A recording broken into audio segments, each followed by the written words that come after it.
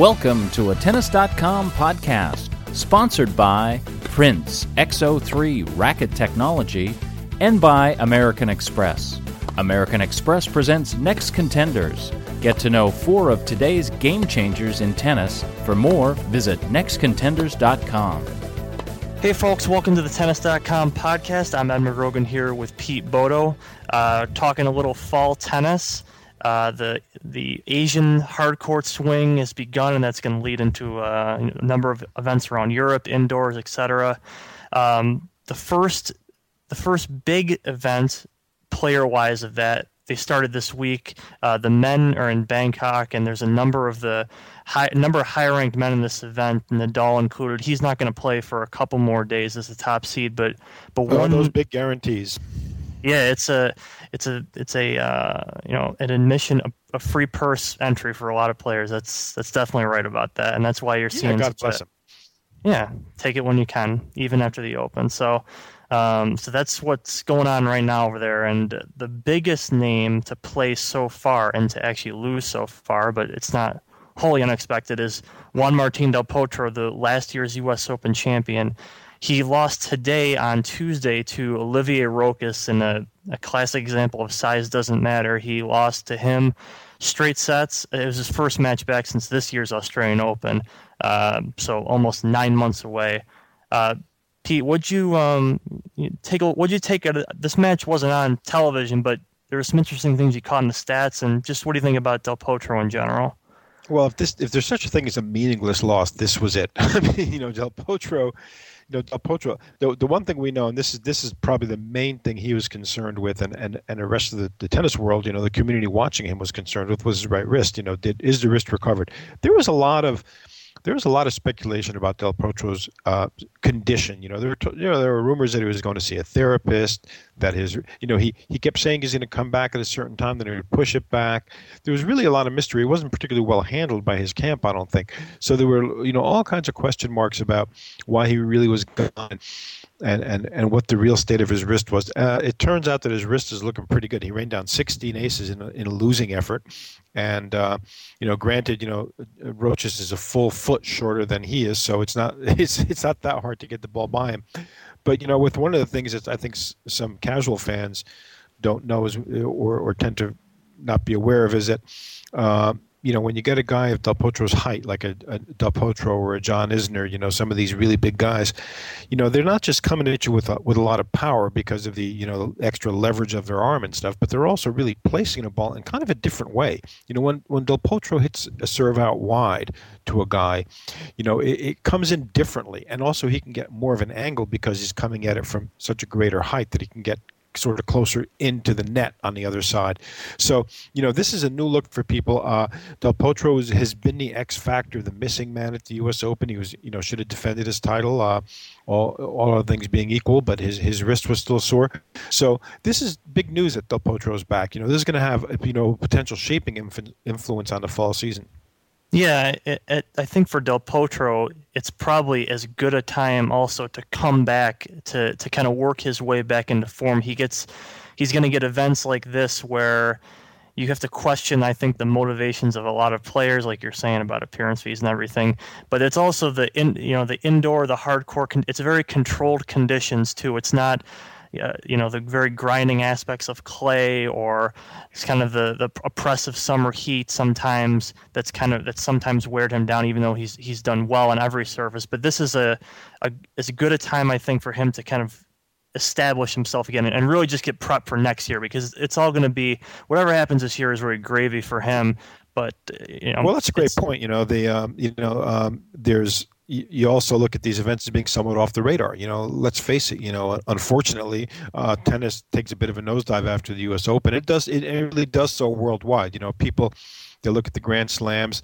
As long as there's another slam coming up, people tend to be, half attentive, listen with half an ear, other than the diehard fans. So, these events in the fall, look at the way the French do, like when they play these tournaments in the fall in France. They kind of feast there. So I think this is, you're absolutely right. It's a good time for Del Potro to come back and find his game. So like I said, I think for him it's more about the next year. A couple other guys we saw too came back this week. Marcos Baghdatis came back. He beat Kei Nishikori. Nice result, 6-1, 6-1 today. That's a surprise. That's a real blowout, and you don't really expect people to blow out Kei Nishikori, even though he also is still coming back from injury. Yeah, exactly. Baghdatis had a nice summer, but I believe he's still kind of, he's a player who can never kind of stay on his feet for a long time, whether it's injury based or even playing based. He's a guy who's been floating on and around for a while, but is always capable of sort of a head scratching result in a good way and a bad way. And this was, I think, one of them today. He's one of those fool me twice guys. You know the old expression saying, "Fool me once, shame on you. Fool me twice, shame on me." Basically, and he's one of these people who always builds up hopes. Now Bandian's another one of these guys. They build up the hopes. Monfils is another one of these guys. They build up the hope. They put up a couple good results. They maybe have a couple, a good run at a couple of tournaments, and everyone starts to think these guys are going to contend. They're going to be there. They're going to be there in the semis and quarters of Grand Slams, and then it doesn't quite work out that way. Yeah, can't you kind of picture like a guy like one of those that you just mentioned having a big little run here in the fall and generating all sorts of ink again from the diehards who follow them? It seems like that's usually the case in the fall, is somebody takes advantage of the environment basically, and then we come to find out next year that it was maybe just a little bit of a mirage or just something that's not. That's exactly not right. Yeah. American Express presents Next Contenders, your chance to get up close and personal with 4 of today's game changers in tennis: John Isner, Sam Querrey, Melanie Oudin, and Caroline Wozniacki. Visit nextcontenders.com to follow the excitement during the 2010 U.S. Open and discover the person behind the player. It's tennis trivia time. Here's a chance to test your tennis knowledge with a Tennis.com podcast trivia question, brought to you by Prince X03 Racket Technology. Are you ready? The question is, 1/4 of all the men in this year's U.S. Open round of 16 play with Prince X03 Racket Technology. Can you name all 4 Prince players? If you think you know the answer to our trivia question, visit the official Prince Tennis Facebook page at facebook.com/official.prince.tennis. Once again, that's facebook.com/official.prince.tennis. Become a fan today and be sure to leave your answer on the Prince wall. More about the fall season, I think from my experience watching it over the past few years, one thing that I have done is I've sort of tempered my expectations for the fall. And what I mean by that is I think the guys that take the most out of the fall are not the top tier of players. It's the lower tier, the middle tier of players who have a big breakthrough win that they haven't been able to do around the year. Last year, I believe Julian Benneteau went out and beat Federer. I think it was in Paris-Bercy, and it was like he won the French Open, basically. And also, so I think those are the guys you really might want to look out for if you're looking for a real development or a story. Otherwise, Gilles Simon is another one. Yeah. You've got a Gilles Simon. You've got the Baghdatis. You've got a bunch of these guys who are doing that. Yeah, and the other thing I think there is always the potential for a really fantastic match in the fall in the indoor. I think over the past few years, there's really been a couple good ones a year that just sort of materialize at some point. Or the Tennis Masters Cup, now the ATP World Tour Final, is sometimes when that seems to happen. A couple of years ago, Murray and Federer played one of the better matches of 2008. I remember it was when Murray already had a spot in the semifinals clinch. This was the last round robin match, and he goes out and just decided that it didn't really matter about his health or conditioning going forward. He wanted to beat Roger Federer that day, and Roger still had to win to stay alive. And you got this fantastic match, a 3-setter. I think it was two tiebreakers at least. And there's been other matches like that. Now Bandian against Federer in the Masters Cup. So I think from my perspective as a fall tennis viewer, the key is to temper your expectations and maybe you'll get something great along the way. Well, yeah, that's actually an excellent point, and some of these guys, they step up big. There's a lot at stake for these guys, for guys, especially for these guys ranked, hoping to get up near that top 10 where they actually can, make a fair amount of money, get highly seeded for the tournaments for next year and the Grand Slams and stuff. So, you got these guys who are, it's a great opportunity to bank some points. You get those ranking points, put them away. If you go out there and say, you know what, everybody's tired, but, I've planned it so that I'm really going to try to step up in the fall because that's when I can, make hay when the sun shines, as it were. So, I think that figures into it too. That's why some of these guys go on these runs because they know Baghdatis is perfectly primed. Baghdatis could really help his own cause if he goes on a little run here and wins a couple titles or gets a couple finals.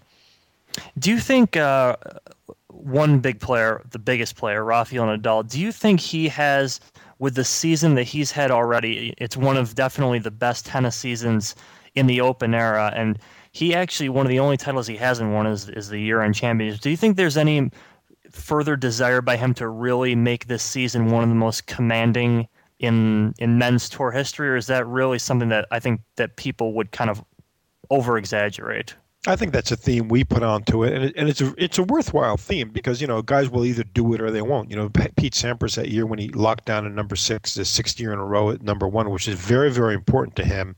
That is a record that is unlikely to be broken simply because everyone gets one shot at that. If you're number 1 for 3 years, and you blow it, just slim chance that you're going to come back and be number 1 for 6 years again. So I think you get these people making these runs, putting together a historic season.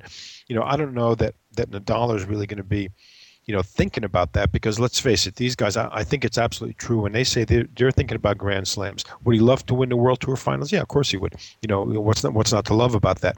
But I think fundamental level, they're thinking Grand Slams. They're going to go through the fall. Everything is kind of gravy at this point for Nadal in the season, which of course will make him dangerous because he can swing from the heels and not feel too stressed or like he's got too much to defend or too much of a position to protect.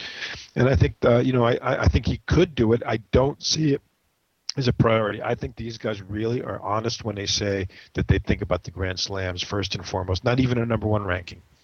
Yeah, that's been kind of universal across most players. You even see in the top 15 or 20. It's not just the top guys who talk about the slams. You even see guys, ranked 10 through 20 that are still slam driven, even though they haven't won one or whatever. But it's become more of a thing in tennis, certainly over the past 10 years, even longer. But we'll close with one name that we must mention of this fall sort of renaissance, and it's a middle-ranked player. Please let it be who I'm thinking it is. It is your 40-year-old Kimiko Date Crum. Just turned 40 today and celebrated her birthday by beating Danielle Hantuchova, a good opponent. She won in her retirement, I must add, but she also came back from losing the first set, I believe, and this was after she beat Maria Sharapova yesterday in her hometown of Tokyo. You can't get much more of a better gift than that. Yes, that's exactly the person I was thinking about. Boy, it's a good day to celebrate. She celebrates her 40th birthday, and this is a woman who, basically, sets a new standard for the WTA in a sense in terms of dedication, sticking to it. Really, this girl loves playing tennis. You even look at her, you watch her play, she even looks like a recreational level player kind of. The only thing missing is, some of those little doodads like, bringing her own little water bottles and stuff to the court, and she's just got that vibe. She's just a down to earth woman who loves playing tennis. She's out there fighting because she loves the game, and for her to get these back to back W's in Tokyo is just a great achievement. Couldn't be happier for her. Hope she plays until 50 or 60 and still manages to be up there in the world rankings.